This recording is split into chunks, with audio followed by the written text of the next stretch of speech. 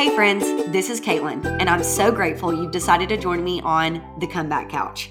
So kick off your shoes, put up your feet, and get comfortable with real stories that have shaped real people. You'll hear from doctors, lawyers, mechanics, and moms who shared their experiences of hope, healing, and holding on when it would have been so much easier to give up.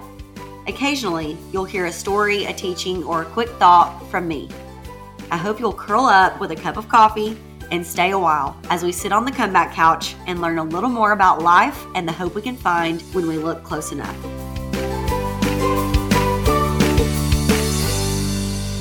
Hey friends, welcome back to the Comeback Couch. I hope you all had a very Merry Christmas. I hope it was filled with people you love and Christmas magic and rest and celebrating the real reason, which is the birth of Jesus.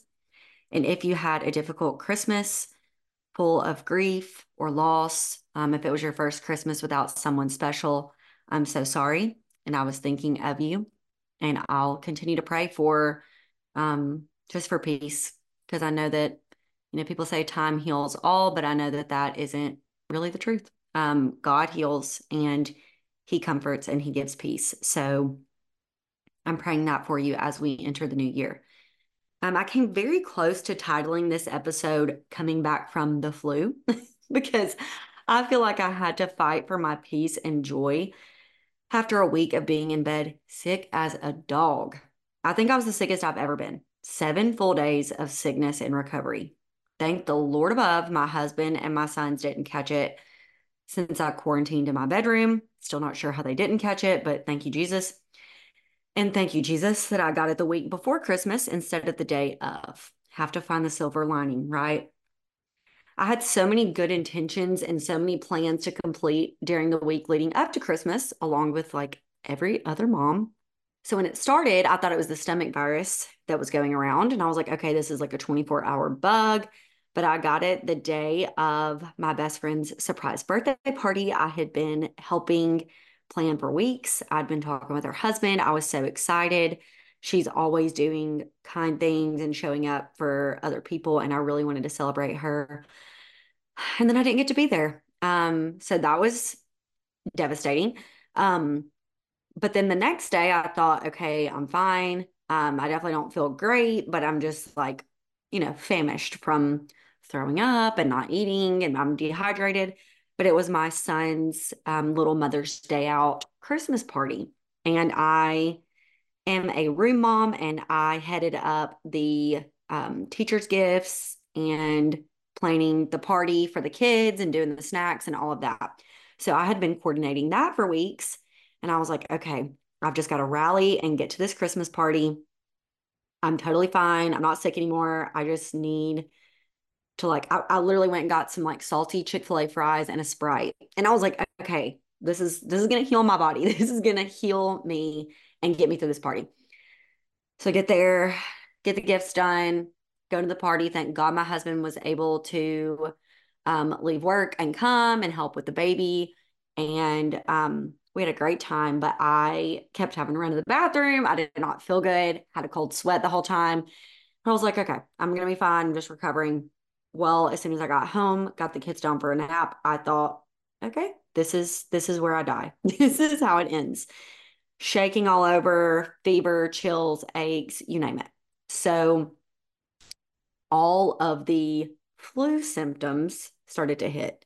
And I quickly realized, okay, I have the flu. And I had the full like stomach issues with every other symptom of the flu. I have not had a fever in years, had 103 fever. It was brutal. I was out for the count for a full week. Like I said, I missed multiple Christmas parties with friends, activities I'd planned for my kids.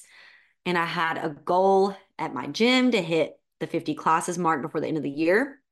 And I missed it. I thought that I could just pick back up with like the 45 classes I have done in January, but I found out today, just before I recorded this, that it starts over at the beginning of every year. So I'm like, okay, I'll just try to get to 150, which is like the big goal, starting January 1st or 2nd, whenever. Yeah, Monday's the 2nd. So I'm going to try to hit the ground running.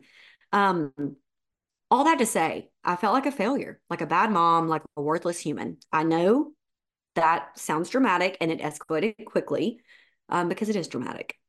So I dug deeper to investigate why on earth my brain took me being physically unwell and very sick and needing rest and converted that into me being a total failure. Makes no logical sense, but that's how I felt. I still need to process it a little more with my therapist, but I discovered two crucial truths. I have an issue with control and I struggle with Sabbath rest. I have a feeling I'm not alone. And if you can relate, then this is for you and me. When my plans went south because my body couldn't physically perform, keyword perform, the list I had made, I lost control. I literally had no control over my time, my social life, my relationships, or even my own health. So with the loss of control, I like lost control of my feelings. I was in survival mode. And because of that, I couldn't be a perfectionist in any area of life. I could only do the bare minimum and not even the bare minimum for my kids, like just simply the bare minimum for myself. Eat, drink, barely, sleep, and keep breathing. That was it. But sometimes life feels like that, even when we aren't sick. It feels like survival mode, and we can only do the bare minimum. And yes, we need rhythms and plans in place so that life does keep spinning. Um, when we do kind of get off path and do lose control of our plans and do get sick or tragedy happens. But sometimes even like our best laid plans and our rhythms and our habits can't sustain. It can't sustain. So we go into survival mode. In a recent counseling session, my counselor actually challenged me in life, in my everyday life, to do the bare minimum. She's working with me on this all or nothing attitude and trying to enforce a little more cruise control. We've figured out that I'm usually all gas, no brakes, and then the car dies, needs to go to the shop for repairs, and that's what life looks like on a never-ending loop. We laughed so hard because we were talking about like actual driving, not a metaphor. And I was like, oh my gosh, wait, I never drive on cruise control. Never. I have to have control of the gas and the brakes so that I can speed up, slow down. It's like it's an all or nothing thing for me. And I started asking like friends and family, and my husband was like, oh, I like stay on cruise control, which is hilarious because in life, he also pretty much stays on cruise control. Pretty calm, doesn't really get off kilter a whole lot. And as me and my counselor, we took that metaphor and went all the way through the whole entire therapy session. And we've revisited it like every single session since then. Um, but that's not healthy that I go all gas, no brakes. Like I've got to figure out how to have cruise control in some areas of life and not the kind where you're like, I'm on cruise control and I'm just like, it's not autopilot, it's cruise control. And I think there's a difference. Autopilot reminds me of the movie Click, which is one of my favorite movies, but he goes on autopilot and he's not even like living. He's like barely there. This is more like I know when to take my foot off the gas and let the car do its thing. I'm still paying attention. Like when your car, you're still paying attention, but you are not like actively like gas brakes, gas brakes. So trying to get there. Hey friends, can you join me in prayer for the resilient people of Appalachia? The families living in the Appalachia region of the United States face intense and growing poverty. The lack of educational opportunities, diminishing job prospects, and harmful effects of daily hunger prevent hardworking families from prospering. These children, their families, and seniors suffer in unimaginable living conditions. Thankfully, for 60 years, Christian Appalachian Project has provided neighbors battling poverty in Appalachia much-needed essentials like nourishing food, clothing, home repairs, educational support, and elderly services. Join me in sending an uplifting message of hope and prayers to our neighbors in Appalachia at christianapp.org/prayer. That's christianapp.org/prayer. There, you can send a message of heartfelt hope and find ways to support. Again, visit christianapp.org/prayer. Taking a quick break from our conversation to tell you about another one of our amazing sponsors of the podcast. If you are looking for a way to help change the world and open doors for you to talk about Jesus, Caruso Christian Apparel is your next place to shop. They are on a mission to share the good news on t shirts, accessories, and gifts that point to Jesus. And you can be a part of the movement every time you wear or give one of their products. If you just do not know how to talk about Jesus or introduce him to someone, let your shirt do the talking. It's an easy way to do it. Research has found that the average shirt has the potential to be read over 3,000 times. Caruso has men's, women's, and cute little children's clothing, and they have fun gifts like socks and mugs, perfect for the teachers in your life or friends and family, especially this holiday season. You can get your life-changing apparel today on Caruso.com. That's KERUSSO.com and use promo code ComebackCouch15 at checkout to receive 15% off your order through the end of 2023. Change your shirt, change the world.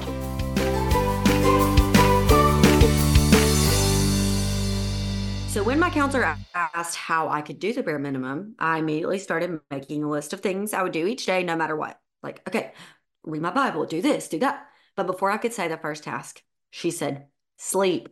Like, that's the answer, sleep.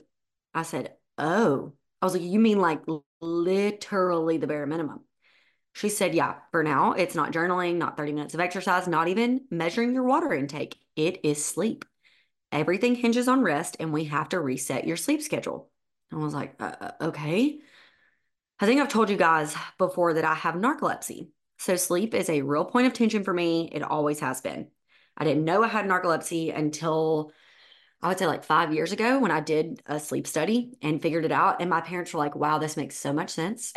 Like they just thought I was like a typical teenager, like slept really late, like wouldn't get up for school. No, it was much deeper than that. It was like a medical issue.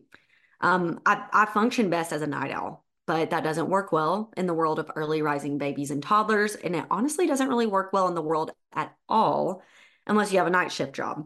I had one job when I was in the news. I had one shift for a period of time where I did work 2 p.m. to 11 p.m. And honestly, I thrived. Like I would get home, I would go to sleep at like midnight, 1 o'clock. But then I didn't really have a life at all because I would sleep super late and then get up and like go to work again. Like I did nothing else except work and sleep. But I felt great when I was at work. I also immediately go straight into REM sleep. So it's very difficult for me to wake up once I'm out. Like that's what the sleep study figured out. Like I was going straight. If you've never done a sleep study, it's pretty wild. Like they literally, I was like laying in a bed, hooked up to all the things, and for like a night and an entire day the next day, they monitor my sleep. So I could only like unclip and get up to go to the bathroom. Um, and when they would say like go to sleep, I had to go to sleep. Like I had to turn the TV off. I had to put my books down, put my phone down, and try to go to sleep. And then when they would say to wake up, I had to immediately wake up. Like they would come over the speaker, and I feel like they got mad at me because I was like not listening, and then I couldn't wake up. It was I I literally cried while I was doing the sleep study. But I had so many dreams because I go straight into REM. One of my dreams, I dreamt that my best friend had come to break me out of the sleep study. And like we were like walking down the sidewalk, she was sneaking me out. That's how miserable I clearly was that like my subconscious was like, all right, we got to break out of here. But when they did the study, they were like, yeah, you go straight into REM sleep. You definitely have narcolepsy. You also have insomnia, which usually comes with narcolepsy. So it's super hard for you to go to sleep at night. But once you are asleep, it's very hard for you to wake up and you almost never feel rested. Great. Awesome. Still haven't ever found a good medicine that works. Trying to look at some like natural options, look at some good medicines. I'm really trying to figure all that out. That is like my main goal for 2024. The problem is insurance doesn't cover a lot of that stuff. It's very time consuming, very expensive. And I have 2 kids. So like I feel like I'm in survival mode a lot of the time because I'm just like, whatever, I'll get to it later. But I cannot do the best job as a mom and as in any other role in my life if I don't take care of this. So that's what she and I have been talking about. Um, Also, it is a miracle of God that I've been able to get up with 2 babies. And it's also a gift that they have both been amazing sleepers. God knew. He really knew. So sleep hygiene, that is my goal. That's my focus. Getting in a good rhythm at night, putting my phone down, dimming the lights, reading a book, calming my mind, body, and soul, and disciplining myself to shut down and sleep. For like a week, me and my husband had this great rhythm where we would get in bed, read a chapter of our Bibles, read 10 pages of a book, and then fall asleep watching one episode of Survivor of any season. We're like obsessed with Survivor. We watch old seasons all the time. Um, and for that week, I felt amazing. I had also recently done cryotherapy where you like get in the cryotherapy chamber and it's like super cold. I don't know. I don't know if that was correlated to like my energy that week, if it was a combination of that and good sleep. I don't know. I'm gonna try that out again in the new year.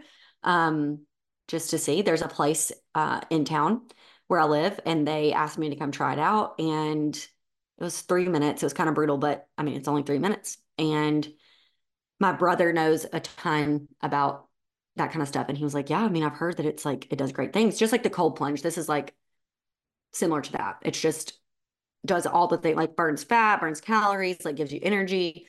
So we're going to try that out again and try a rhythm, even if it's just like, okay, I'm getting in the bed and reading my Bible for 5 minutes and a book for 5 minutes, going to sleep. Even if I can't do the whole thing, again, no more all or nothing.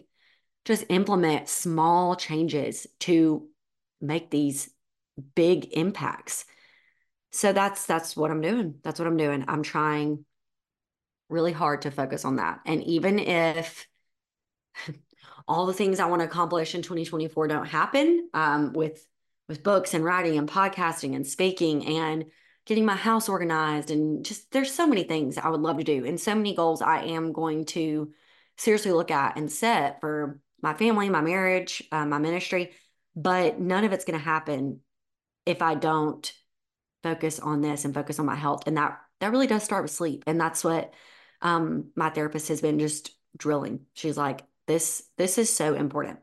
And as boring as it might be, that's what I'm going to focus on the most. I'm going all or nothing, but this time I'm all in on the bare minimum. Burning the boats when it comes to getting real rest because I want to practice Sabbath rest. And I think that that really does start with sleep. I want to know more about what the Bible says about sleep, more about how the enemy attacks our sleep. I'll talk more about that later, but he has always attacked me hardcore. I have very prophetic dreams from the Lord. And I used to have very, very dark and intense nightmares.